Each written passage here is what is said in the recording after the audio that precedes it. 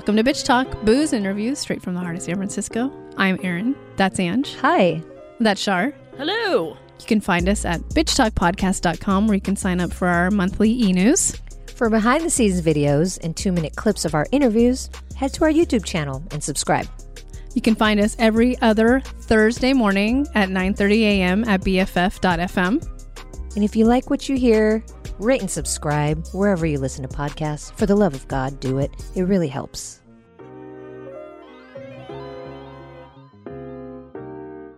Well, hello, Bitch Talkers. We are sitting at the Ritz-Carlton. We're in an in-person press day. It's crazy.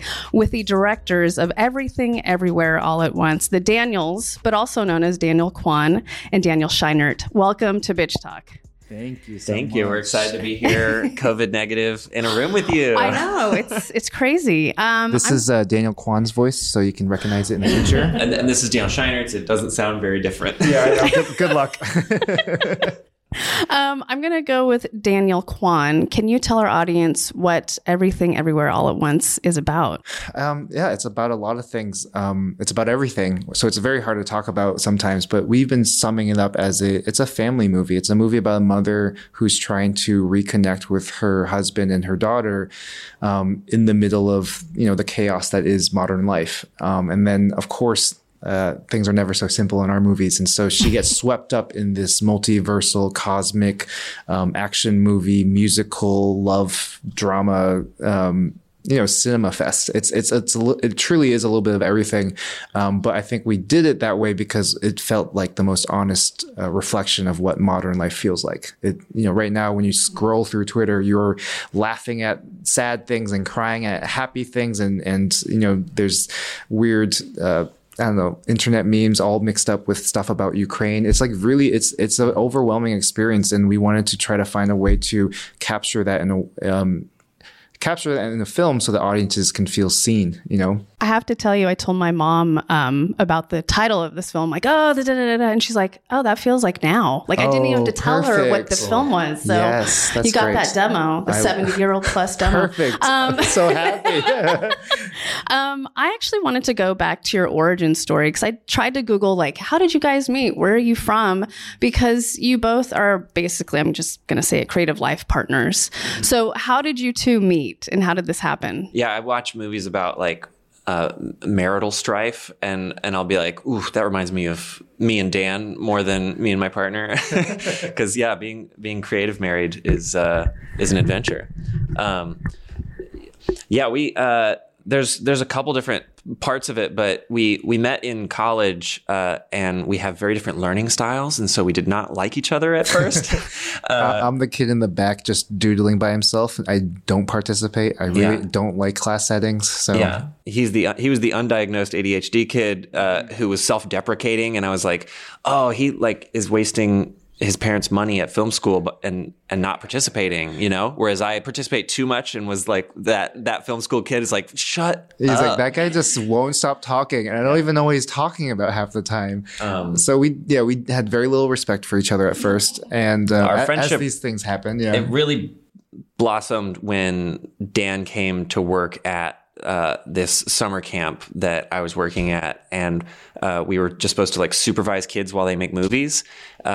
And we realized we had a very similar summer camp counselor outside of a classroom, immaturity and enthusiasm. And we both got so jealous of the kids that we just started making movies after work. Yeah, because I realized, and this is actually really interesting to me, because we're a duo and people always ask about what's it like being a directing duo, because it's the opposite of everything you learn in school, the auteur theory. There's one mind who, is the genius who crafts these things.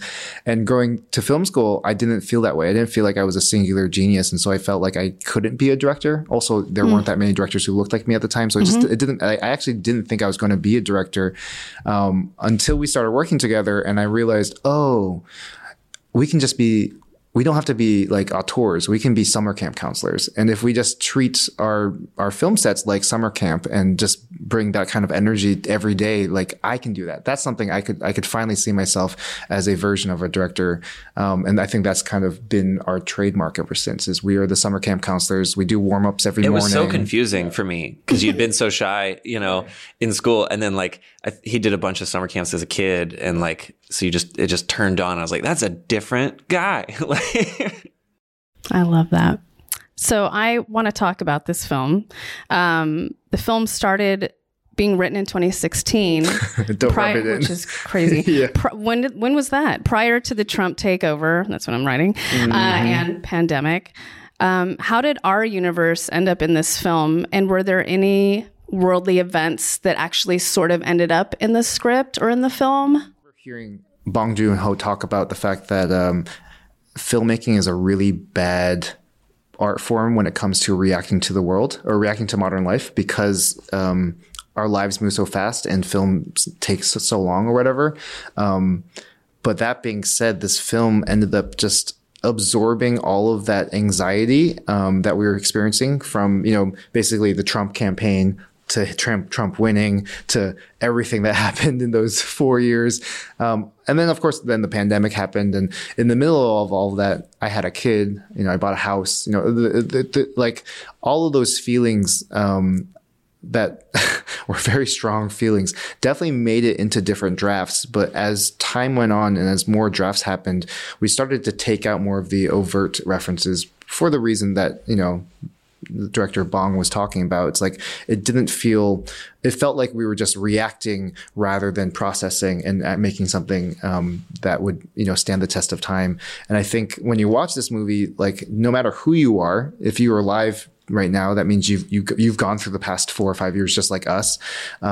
And you will fill the movie in with your own experience. And that's how it has been so far. Every time we've shown it to people, they come up to us and they just talk about how this was the movie they needed to watch right now because like I said, this movie is trying to help all of us collectively sort through the chaotic, disparate contradictions we're all feeling right now. So it's all in there, and then it all got removed, but like the essence is still there.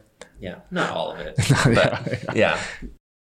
We kept things, but yeah, I've been watching movies lately, and sometimes I'll really like the movie, but I'll be like, did this filmmaker live through the same last 5 years as me? Like, why on earth did they write and make this movie after they could have made? Yeah.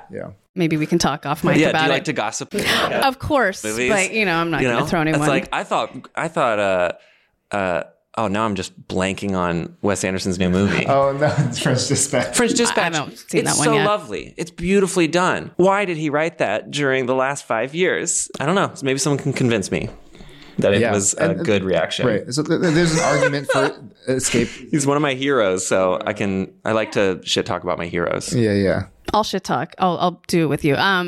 Personally, Licorice Pizza. Don't know why. Same thing. Yeah. And Red Rocket. Mm-hmm. Yeah. It's interesting because Red Rocket is supposed to be a reaction to, like, it's like a Trumpian character, like, but it is not enjoyable to. Yeah, somewhat affectionate about a Trumpian character, which I'm not in the mood for. Right. Yeah. We had Sean Baker on for his last film, Florida Project, and loved that movie. And I'm like, really? From that to the, anyways. I could watch her eat pancakes for like a whole sequel. We're just like, yeah. Could have watched that. Let's just bitch. That's what this podcast is about. Come on. They gave me a sticker that says bitch talk. I was like, uh-oh. We're going to get in trouble. I know. We can edit if you want. It sounds like there was a lot of outside camaraderie off set. Is that how you two set the tone for your films? Especially, I mean, reading the press notes, the Korean barbecue and the late night sessions. Can you talk about that? Totally. I mean, I think selfishly, we just want to play. You know, we want to play with our collaborators. And sometimes people working in this industry have kind of built up a lot of habits that are kind of, or just like not conducive to that. And so we like to try to find ways to break down people's preconceived ideas of how a film shoot should run. And so we do things like, we do morning exercises every morning where we do stretches or improv games. One of my favorite games we played with like a crew of like 100 people, mind you. This is a big crew. We got everyone in the atrium and we're like, okay, we're going to do slow motion fight. This is something you do in theater camp. Everyone just pretends for the next, 5 minutes that we're in a slow motion battle. And it was just so fun to watch everyone just get so committed in basically.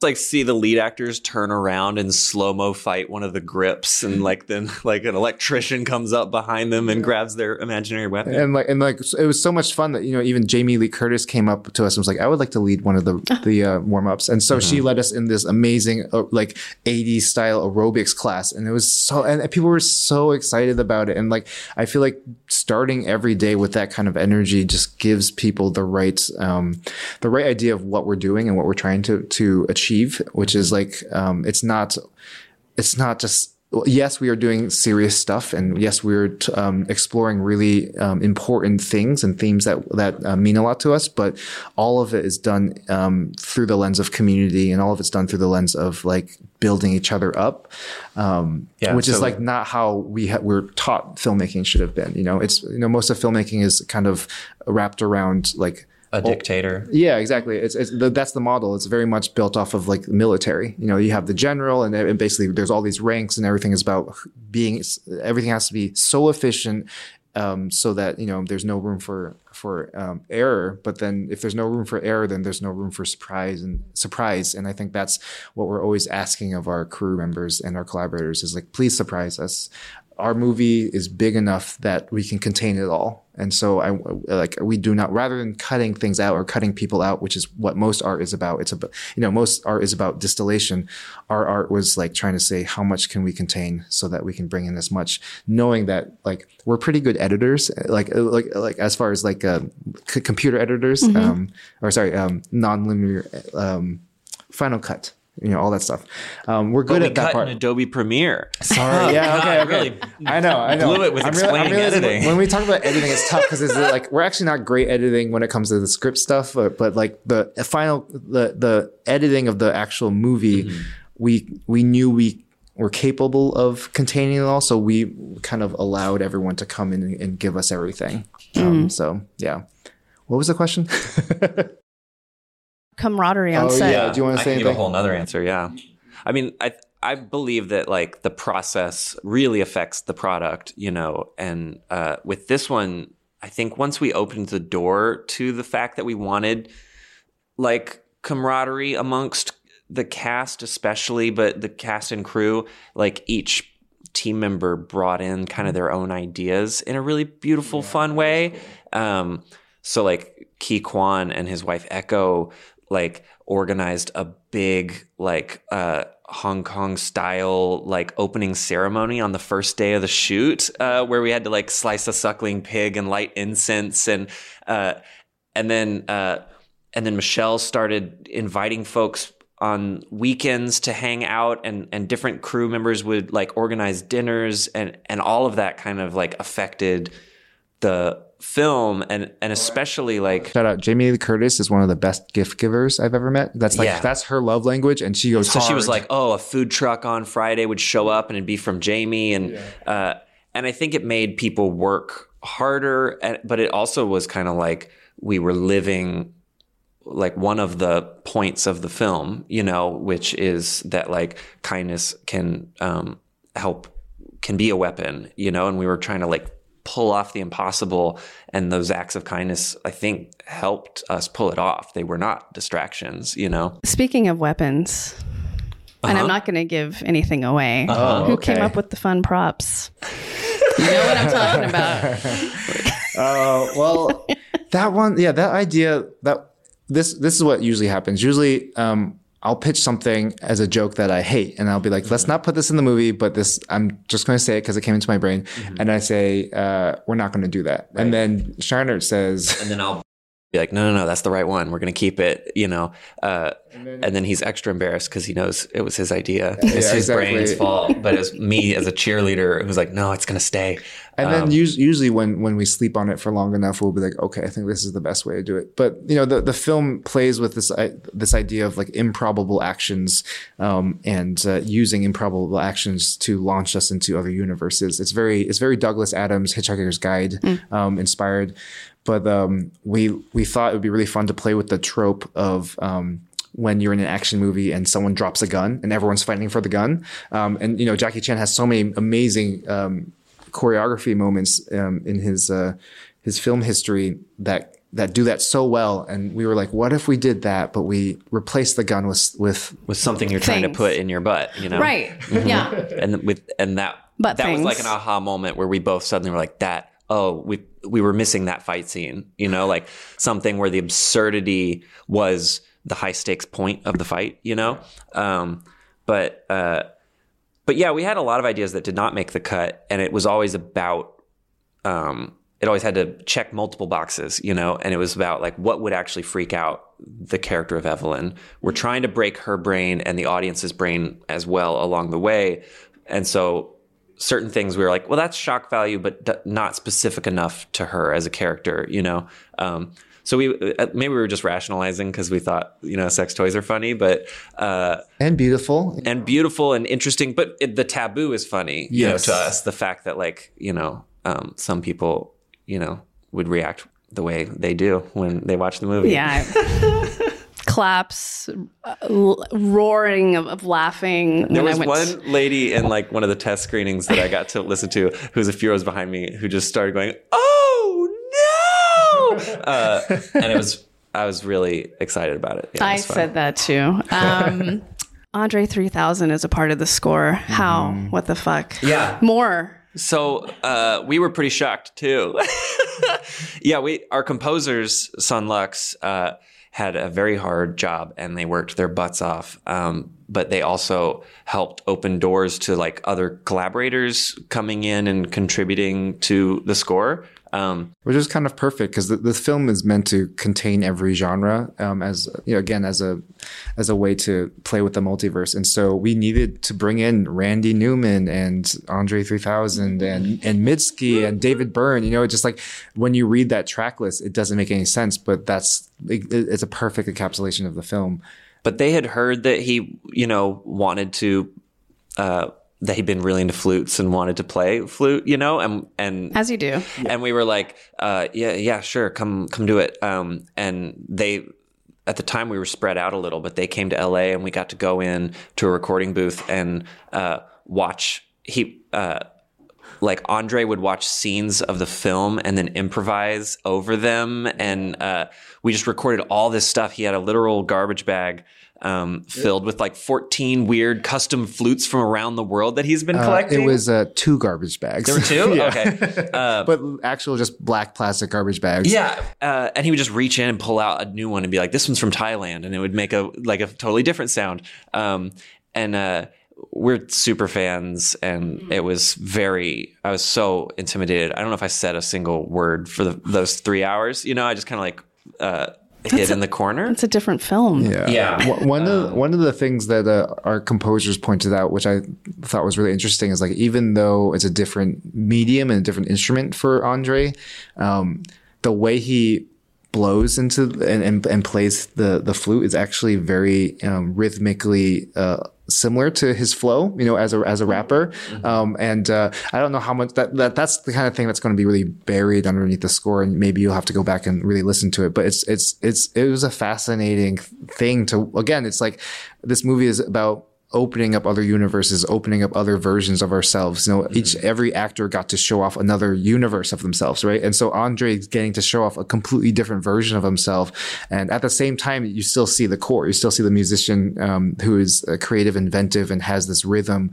But it's funneled through flutes. And there's a couple scenes that the flute really shines and just like makes the moment feel so good. And I'm so excited that he's in it. And behind the scenes, it was like this burst of enthusiasm with all of us when we collected that material. And suddenly, like, as we were working on our, 50 different tracks we had to create for the movie, we had this like golden ingredient, and we'd be like, ooh, there's some flute in there. How fun. Like, oh, I can hear it. Yeah.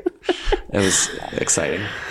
Well, this film is the perfect film coming out of whatever version of the pandemic we're in now. And I thank you so much for making it. We've been speaking with the Daniels, Daniel Quan and Daniel Scheinert from the film Everything, Everywhere, All at Once. It's in theaters unless this comes out later, in which case just watch it somehow. Yeah, just watch it. Thank you so much for being on Bitch Talk. Thank you.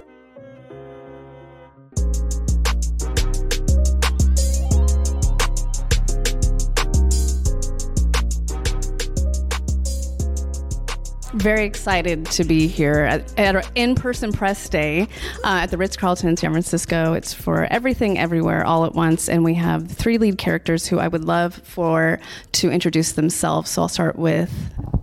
Hi, this is Stephanie Hsu, and I play Joy/Jobu. Hello, I'm Michelle Yeoh, and I play Evelyn Wong. Hi, I'm Quan, and I play Wayman / Alpha Wayman / CEO Wayman. What does that even mean, G? Well, that's why you have to go see the movie and find out. I'm going to start with Michelle. I read a lot of the press notes, and there's something that I read that I wanted to share with you and then ask you about. You shared with one of the Daniels one evening when you guys were partying after shooting. I wonder what my career would have looked like if I had done this movie a long time ago. And so I want to know, what did you mean by sharing that? And how do you think your career is going to change now? I have learned never to give your phone to the Daniels and never share things with them if you think they're not going to tell the world. No, it was a moment of, I think this movie for me has brought in a lot of emotions on many personal levels. I still have an amazing career. I've been very, very blessed with amazing roles, fantastic roles, opportunities to showcase what I can do. But then it's always been limited. Maybe it's because of our color, our race. There hasn't been so many roles that were written. But I've been fortunate to have gotten some of the best ones already. But this is the first time in many years that I've acted as the woman is the superhero, and an older woman is a superhero. Then an older Asian woman is a superhero. And I've been waiting for a long time for this. So damn the Daniels. I was very, very grateful that they had the audacity, the fearlessness to write a character like this. And to think that I would do it, to think I would be crazy enough. Because if you look at the role, it's completely out there. It's taking a lot of chances. Because when I was doing it, I realized I'm doing the first of many things I've never done before. And maybe it has taken all this time to get to prepare for a role like this. Okay, Stephanie. I'm going to go a different route. The outfits for Jobu Tupaki are sick. Were you totally on board for the different transformations you had to make to play 2 parts in the film? Designer Shirley Kurata is truly a visionary artist, and I would say that everyone who worked on this film is not only kind and loving and brilliant, but their hearts of an artist. And I felt so lucky to get to work with her to try on the craziest things that I know I'll never get to wear again. And to, I think that's in some ways what you always dream of as an actor, is that you get to do all these things that you've never done before, or things that you could have never even imagined that you would get the opportunity to do or share. So yeah, that was like, so juicy, so dope, so crazy, so many changes. Amazing. Were you ever like, oh no, or keep adding on? Oh, I was like, yes, more. There are looks that also, I can't think of which ones didn't make it, but, there were many, many more looks that we didn't even get to showcase. And, I think the thing about the costumes is that they're crazy, but they're also very high fashion. And that is definitely part of the artistry of Shirley, which is actually also very much the aesthetic of the film, which is that it's a lot, but there's something quite beautiful about it. And I would attribute that to the Daniels and also our DP Larkin, who they're able to capture the beauty even in the chaos of it all. It's seriously the Everything Everywhere All at Once title really encapsulates what we are trying to do as well. You know, it's that big ba-dum, ba-dum. Everybody was so invested and in all the different universes, no matter how crazy it would feel at that time, but you believed these characters are real. You know, you believe, like in the hot dog universe, right? Yes. I mean, when you even say it out loud, people go, okay, you guys are... But the love that was between the Jamie Lee Curtis and Evelyn was just palpable. I mean, if you ignored everything else and just looked at the two of them, the way they were with each other, there was no doubt that you would not doubt for a single minute. And I felt that all the different characters in all the universes were looking for each other constantly. So at the end of the day, by the time you finished with Bagel, it's all about love and family and choosing to be with each other always, no matter what. We will always choose each other. And it's so important right now. Yes. Yes. I think that's why our movie is coming out at such an opportune time. Yeah. You know, and people are wanting and needing to go back out to the cinemas, because that's what we do our movies for, to be watching it in the cinemas. It's a shared experience. And this movie is very interesting because it needs a shared experience. It needs to have each other to laugh at. It's like, what are you laughing at? It's like, oh, now and it bounces so infectious in that way. And under, in the dim lights of the cinema, that's when the magic happens and it all comes together. Yeah. This movie particularly, when you're with people, it's a communal surrender to catharsis also. And to be able to have like an emotional journey with people right now, complete strangers, is so important and healing. And I think that as crazy as this movie is, it's definitely going to make people laugh. But I do think it's going to offer some healing, which I feel really excited for. I was going to say not only laugh, but cheer loudly. I want to get to Key before we have to wrap, but you've been cast in very iconic roles throughout your career, including this one. This is going to be up there for you. What was the impetus for you to go after this part? And as a filmmaker yourself, were you ever scratching your head and like, how are the Daniels going to do this? Well, first of all, I was very happy when I decided to get back into acting after seeing Michelle's movie Crazy Rich Asians in 2018. And when I got myself an agent and I heard about this project, I was so excited. And at the same time, I was really nervous. Right before I was scheduled to go in to audition for the Daniels, they sent over the script. And I remember loving it. And I laughed so hard and so loud. And I just felt that this role was written for me. So when I went and auditioned for them a couple of times, and I'm grateful that they have given me this opportunity to play this really amazing character, not just one version, but 3 versions of them. I hope the audience will find it amusing and fun to see me in this, where in a role where I get to play a middle-aged man.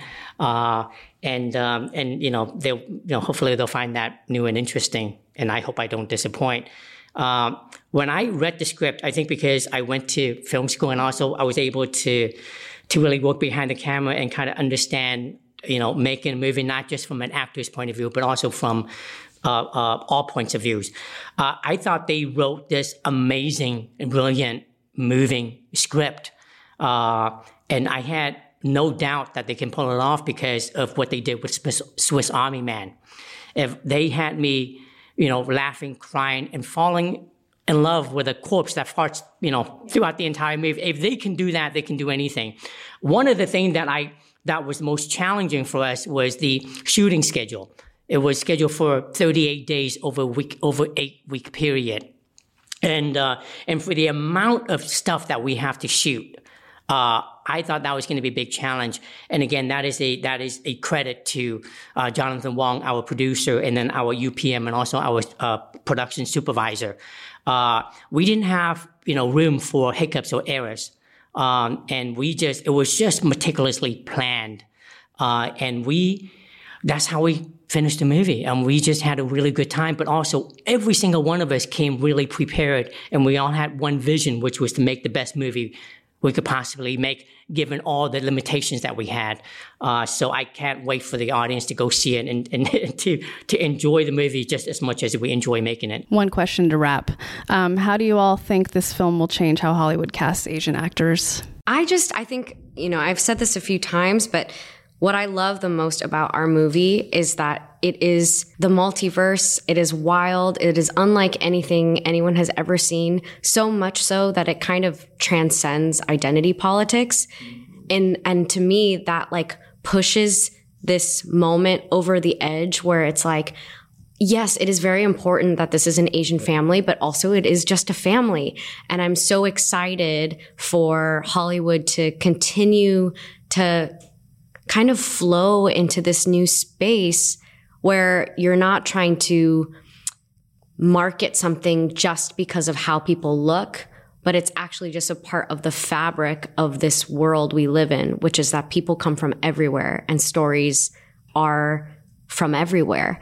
So I think that is what I'm most excited about. And I do think that this kind of, you don't even think about it, and it sort of just brings you to another form of how you're brought into a story or a family. Well, I think my return to acting is proved how important it is for not just Asians, but for all groups of people to be represented in entertainment. Crazy Rich Asians dare me to pursue acting again. And until you see it, you really can't imagine that it can also be you up there on the screen. And my gosh, I don't know how many others out there like myself who shared in the same dream that lay dormant. So I just, I hope there are. First of all, I'm very optimistic to see how where we are right now and where things appear to be going. Of course, there are a lot more work to be done. All big changes, all sustainable improvements happen gradually. But I'm hopeful and I'm inspired. And, a lot, over the years, I meet a lot of Asian talents working in Hollywood today, and they always say, hey, man, you're the OG. Thank you for paving the way for us to be here. And it's interesting because it's actually them also that paved the way for my return. So I am grateful to where everything is right now. I think what Stephanie was saying, I hope that it's about good storytelling. And I think at the end of the day, we should transcend the color, the race, or what is telling a good story about family, about love, emotions. Even with Crazy Rich Asians, after a while you forget, is it a cast of all Asian-looking faces? Is that the point? But it carried a lot of weight. And there was a moment, many things waiting on the sidelines. What if it didn't work? Was it fair to have put all that weight on this one movie? And thank God, somehow, but it wasn't by luck it happened. The filmmakers, starting with John Chu, Nina Jacobson, John Panotti, they respected the culture. They told the story from where it deserves to have that kind of integrity and honesty and reflect on what it should be reflected. It's not just about diversity or, inclusivity. It's very easy to add on all these words. But all these characters deserve to have their dreams, their hopes, and to be told in the proper way. So right now we are having the opportunity. There are much, much more opportunities for women directors in front of the behind the cameras, in all the different roles, where we are also fighting for gender equality. We're fighting for all the voices that has not been heard for a very long time, that has kept such a talent away for 20 years, right? Yes, it is true. We have been fighting for that. And I am so happy that I can see more opportunities for the next generation who has come up and say, yes, I can see myself up there, because 10 years ago, it would be like, who's, and if they don't see it, it's almost like when it's not visualized, it can be real. So time has come and it is changing. You're right. It's gradually changing, but we have to be consistent. We have to be true to ourselves. We have to be the ones who push the right stories to be told and told in the proper way. We are the ones, there are stereotypes. There's nothing wrong with stereotypes because, that's the diversity and the difference of people. But how we tell them, how we respect them, that's a different matter. So we all move forward, in one united front. And I think in this way, we will be able to tell better stories. Starting with Everything Everywhere All at Once. Yeah. Perfect ending. Thank you, Michelle, P, and Stephanie for being on Bitch Talk. Yeah. Thank you for having us. Thank you for having us.